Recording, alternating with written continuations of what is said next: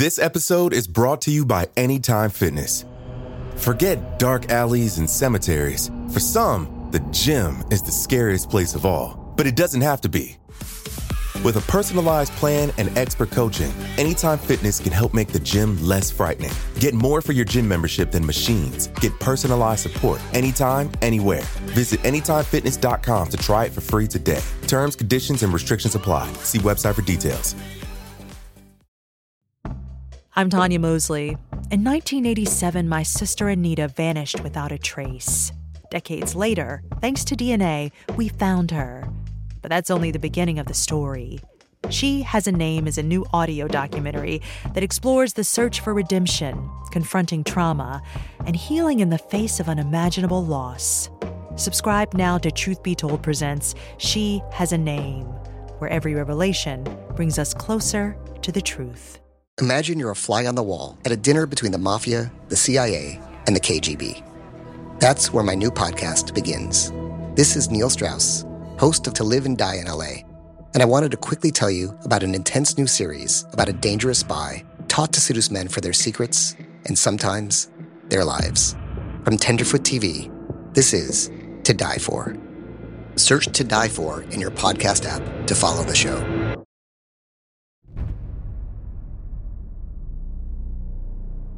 Shah Muhammad's scouting party had a simple mission: travel to China, to the lands of the Jin dynasty, and report back any pertinent information. Could China be a trading partner? What riches did they possess? Could they be vulnerable to invasion? The party doubted the last possibility. The Jin dynasty was the greatest of the three Chinese empires. It spanned thousands of miles and had an immense population. Not to mention the most modern and sophisticated technology employed in warfare. But as the party approached the city of Chengdu, they were hesitant of its eerie quiet. The Mecca was supposed to house 1 million citizens, among them the greatest soldiers of the entire Jin dynasty. But when they approached, they did not find the bustling metropolis they expected. The walls were crumbled. Melted corpses lined roads slick with human fat. The buildings were burned, and ash lined everything within eyesight. The only sign of the living were the carrion that feasted on the decaying bodies. It was a sight of total annihilation. The scouting party trembled in fear. Their Shah would not like this news. Something had done this. Something as yet unknown to the world. A force capable of destroying the greatest empires in the world.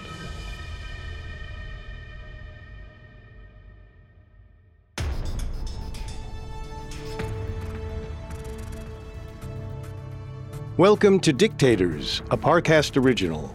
I'm Richard. And I'm Kate. On this show, we're going deep into the minds of some of history's most hated despots. You can find all episodes of Dictators and all other Parcast originals for free on Spotify. To stream Dictators for free on Spotify, just open the app and type Dictators in the search bar. At Parcast, we're grateful for you, our listeners. You allow us to do what we love. Let us know how we're doing. Reach out on Facebook and Instagram at Parcast and Twitter at Parcast Network. Today, we're examining Genghis Khan's brutal dictatorship. We'll explore how espionage influenced his nation-building and military strategies. Finally, we'll unpack the transfer of power to his complicated heir and the unlikely ally that helped consolidate their empire.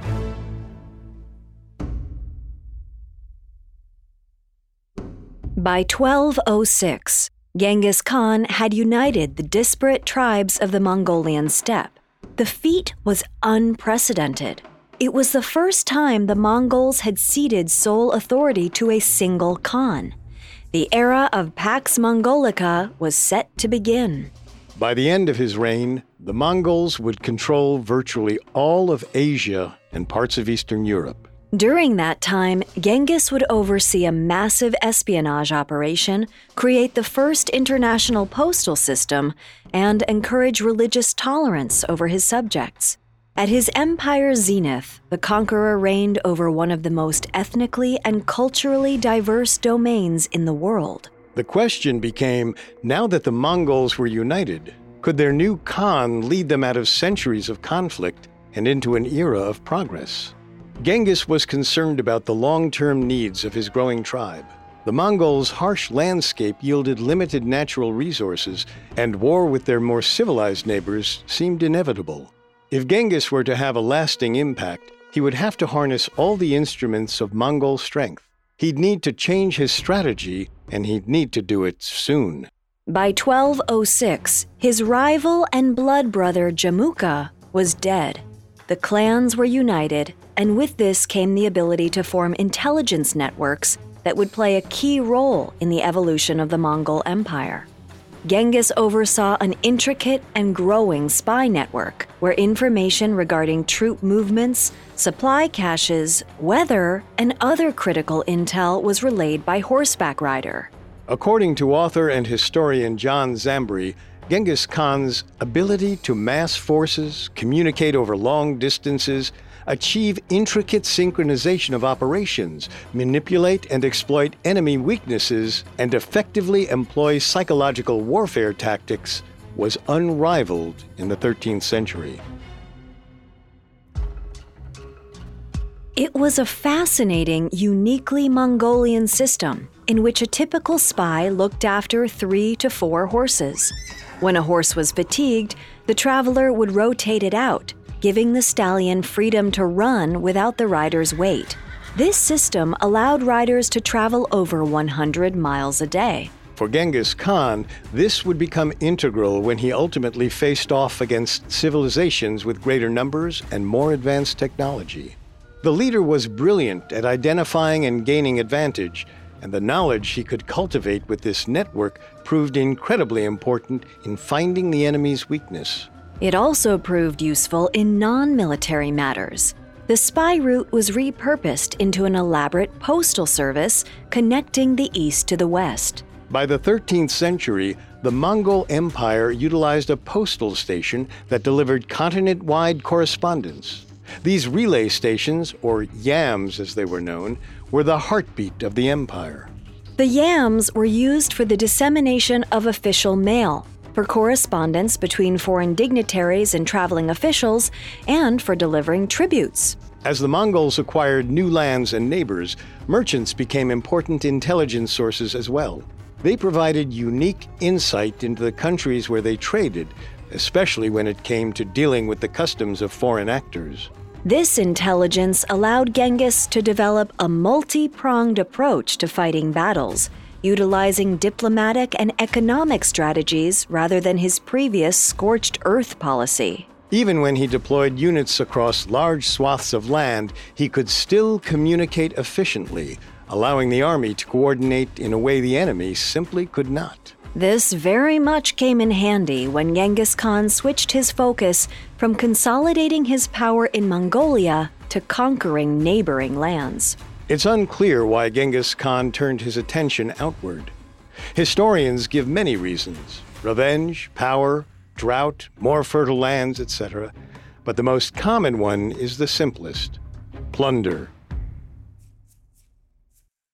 Genghis Khan wanted more wealth for his people, and the Chinese contingents to the north and east had it.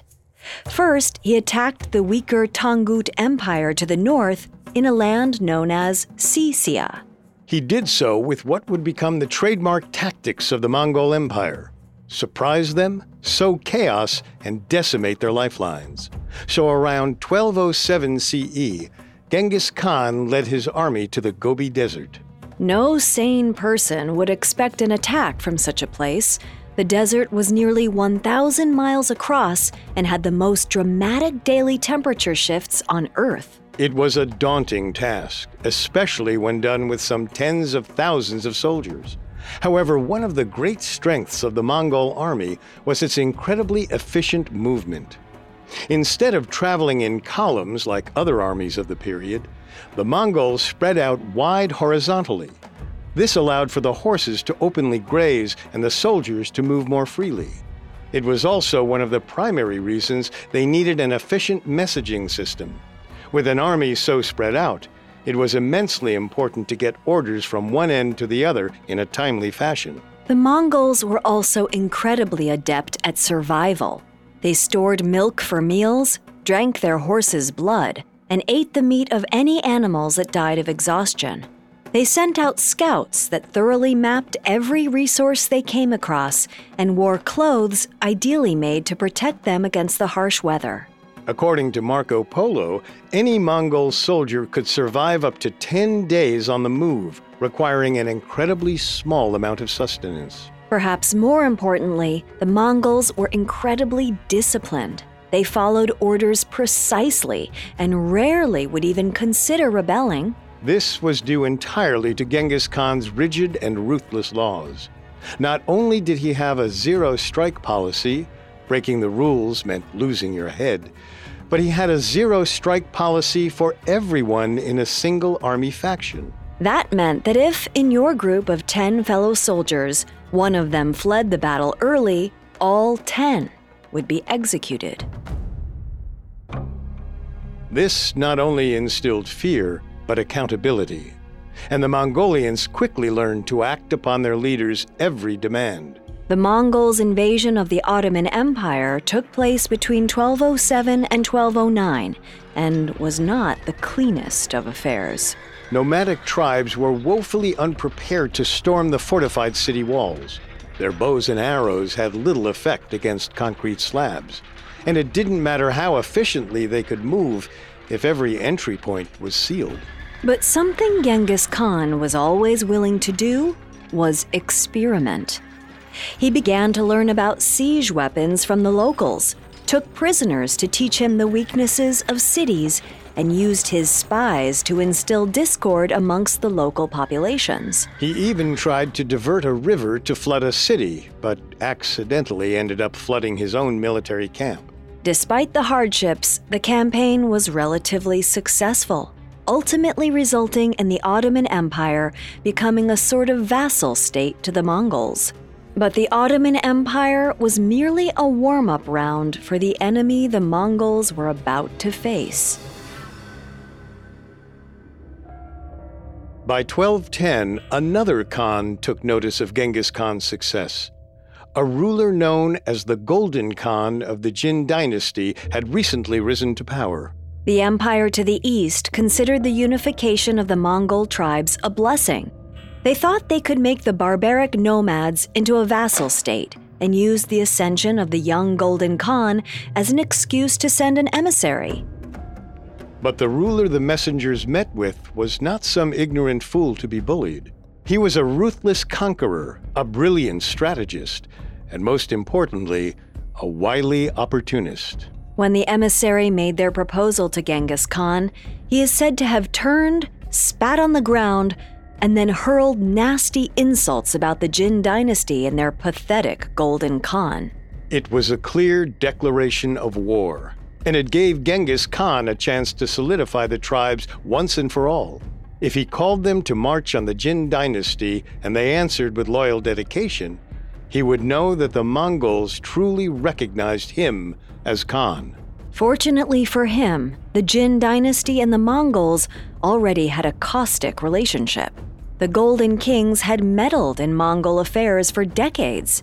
They had demanded taxes, dominated trade routes, and treated the tribes like barbarians, all while hiding behind their luxurious city walls. Rallying the troops against them wasn't difficult. After consulting with the eternal blue sky of the Tengrism religion for 3 days and nights, Genghis Khan gave word. The Mongols would attack the Jin dynasty, and the great city of Chengdu was to be invaded. All of the difficulties they'd faced so far paled in comparison to the enemy on the other side of their journey. The Jin dynasty was composed of approximately 50 million people, including a splattering of tribes on the Chinese border and many fortified cities.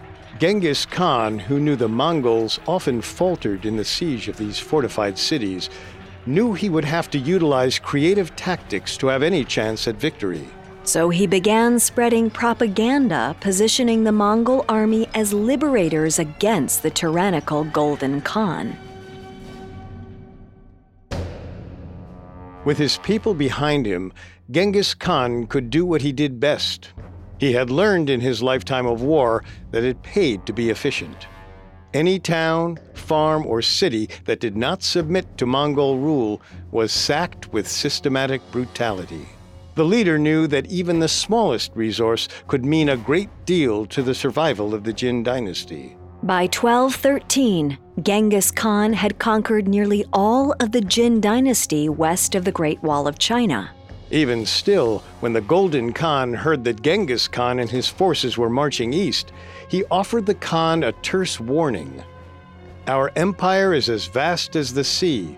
Yours is but a handful of sand. How can we fear you?" His confidence, perhaps, lay in part to the fortification offered by the Great Wall of China. It wasn't exactly the wall we know today, but the ancient Chinese were always building fortifications on their northwestern border.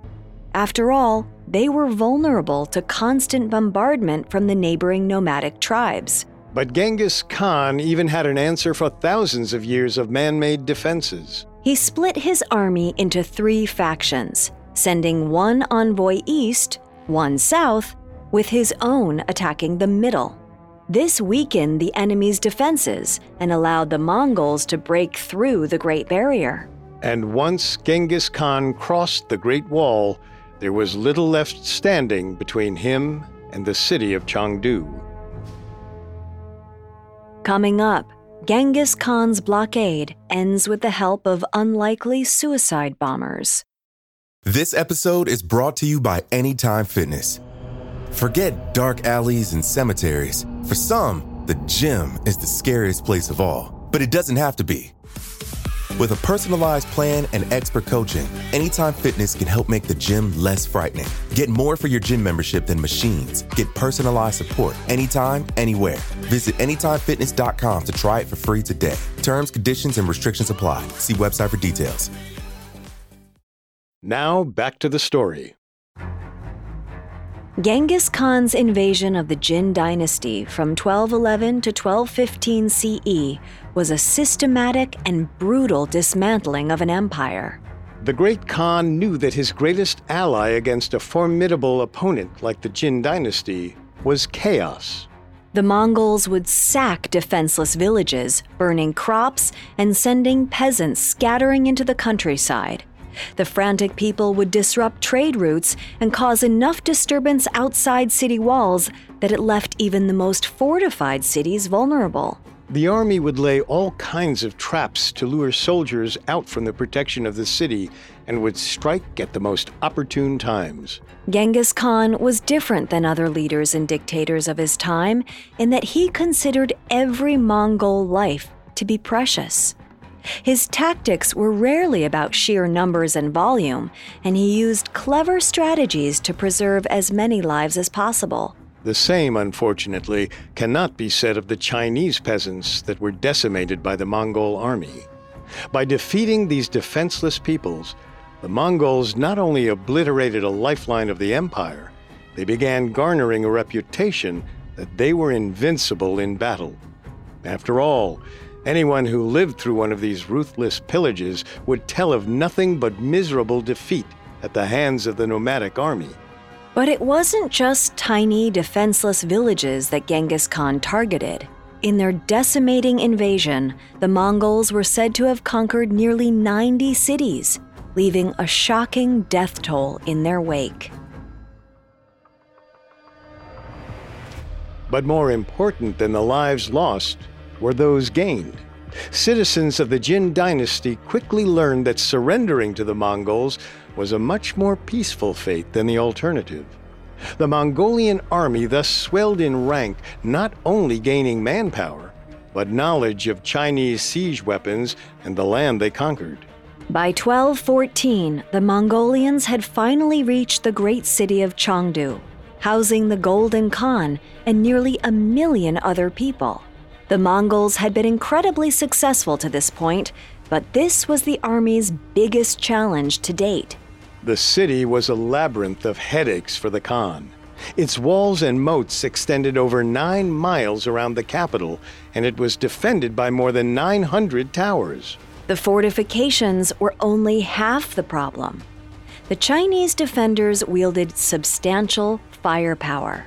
They had double and triple crossbow ballistas and trebuchet catapults that sent clay pots stuffed with incendiary explosives.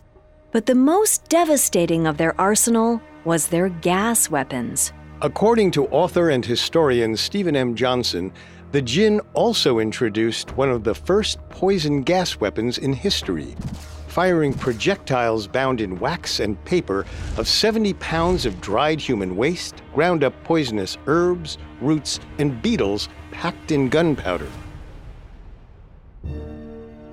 The projectiles created a deadly cloud of toxic fumes that killed or disabled anyone who breathed the poisonous dust. But Genghis was undeterred. He used his newfound knowledge of siege weapons and swelled ranks to lay a stranglehold on the city.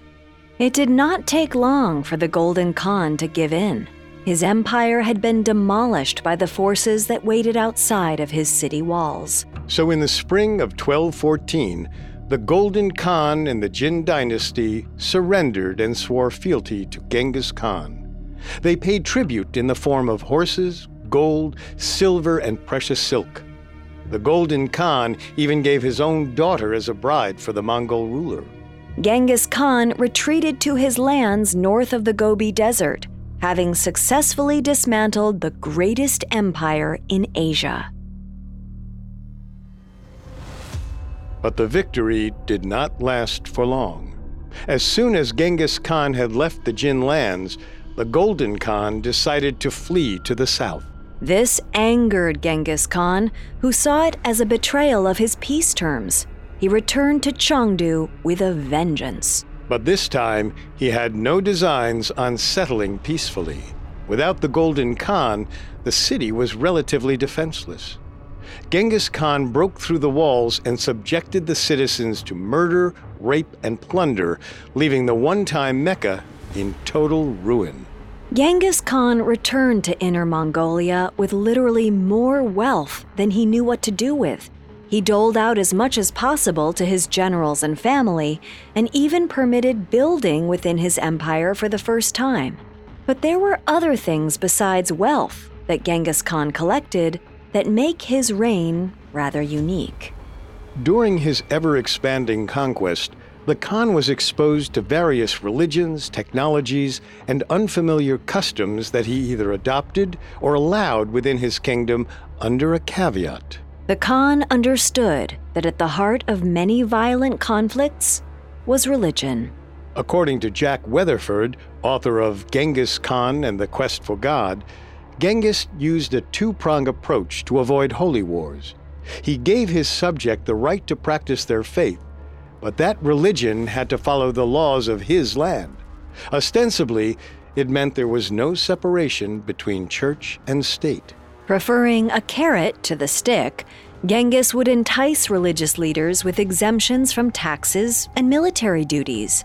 His empire became a melting pot of different faiths. Christians had lived among the Mongols for years and often intermarried. Taoists, Confucians, Buddhists, and Muslims were also among his subjects. Weatherford argues that while Genghis Khan seems to have respected some adherents individually, the religions themselves never seem to have made much of an impression on him. After all, the books and rites didn't seem to have afforded much protection when the Mongol armies came calling. At the end of the day, Genghis Khan would allow his subjects to practice their religion, as long as that didn't outweigh their reverence of the state. This is the primary idea that defenders of Genghis Khan will point to. The leader grew up in a mostly anarchistic society of tribal leadership.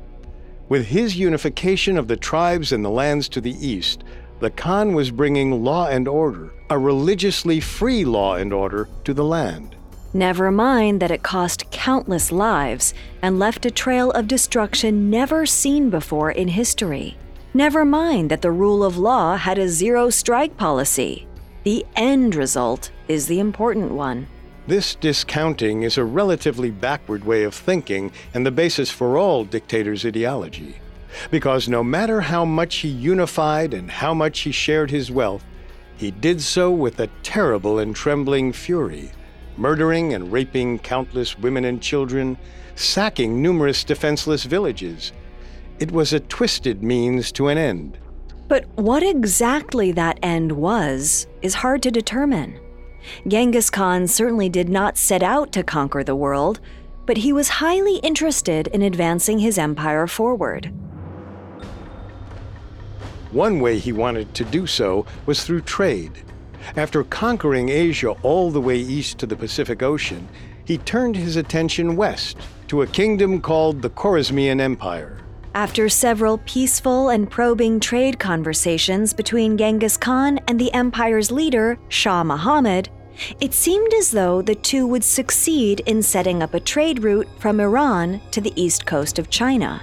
But when in 1218 the Khan sent an emissary with countless riches to the Shah, a governor on the eastern border of the Khwarezmian Empire killed the emissary and kept the treasure for himself.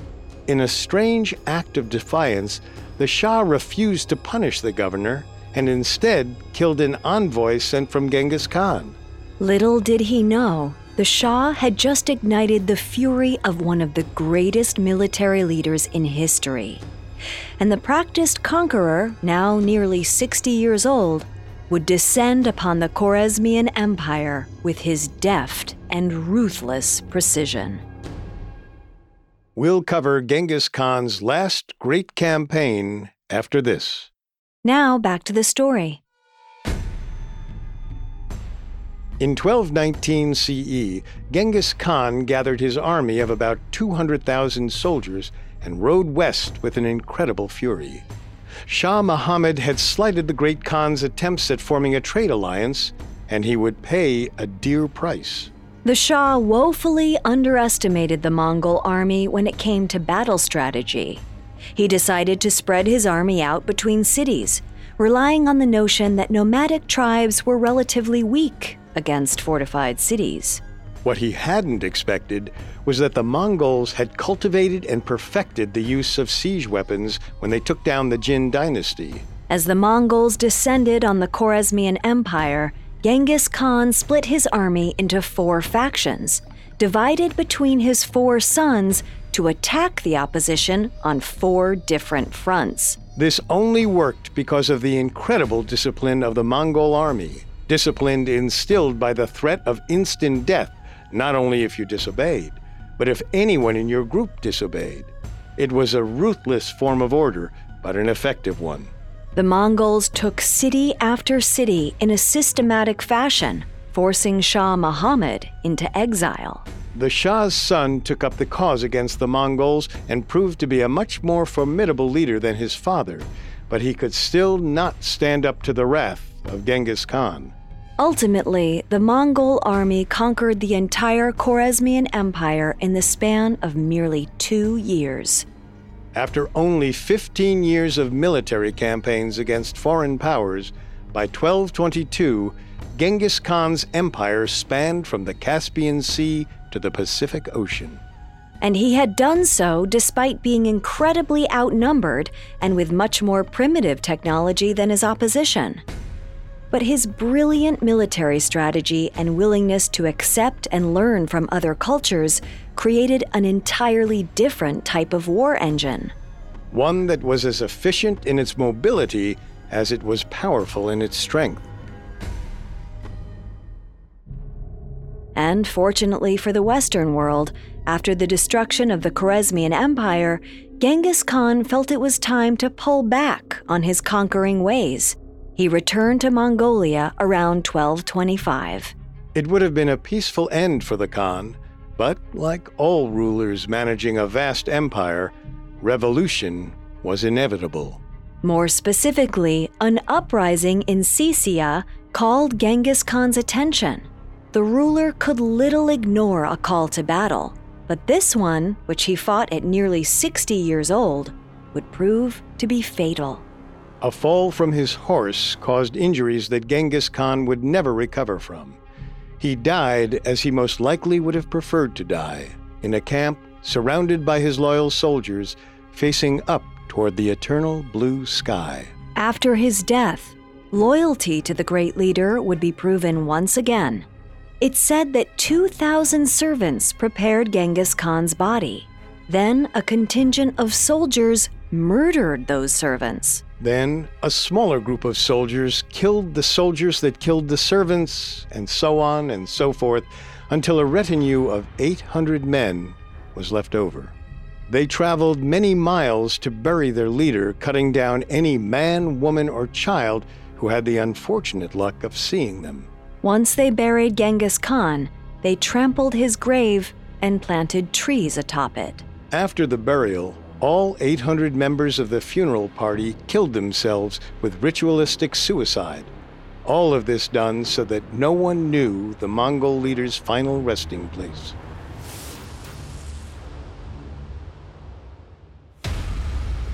To this day, the location of the tomb of Genghis Khan remains a mystery. Succession to the throne was ultimately given to Ugadai, Genghis Khan's third son. What followed was a succession of Khans that continued to expand the already massive Mongol Empire. It would reach its peak with Genghis's grandson, Kublai Khan, who controlled an incredible 9 million square miles, about the size of North America, Canada, and Alaska included. But no matter the size and incredible strength of the Mongol Empire, it will forever be mired in blood and conquest. The Great Khan's trail of domination was an incredibly destructive force. Their penchant for murder and rape can be defined by one eye-popping fact. Around 16 million people alive today are directly descended from Genghis Khan himself. It is a shudderingly brutal picture of the Mongol campaign. A campaign that defined and shaped the history of the world in ways the Mongols could hardly imagine. After all, it seems from the outset that they were only pursuing basic things, wealth and the survival of their people. But that pursuit brought forth an army and a military strategist such as the world had never seen, nor would ever see again.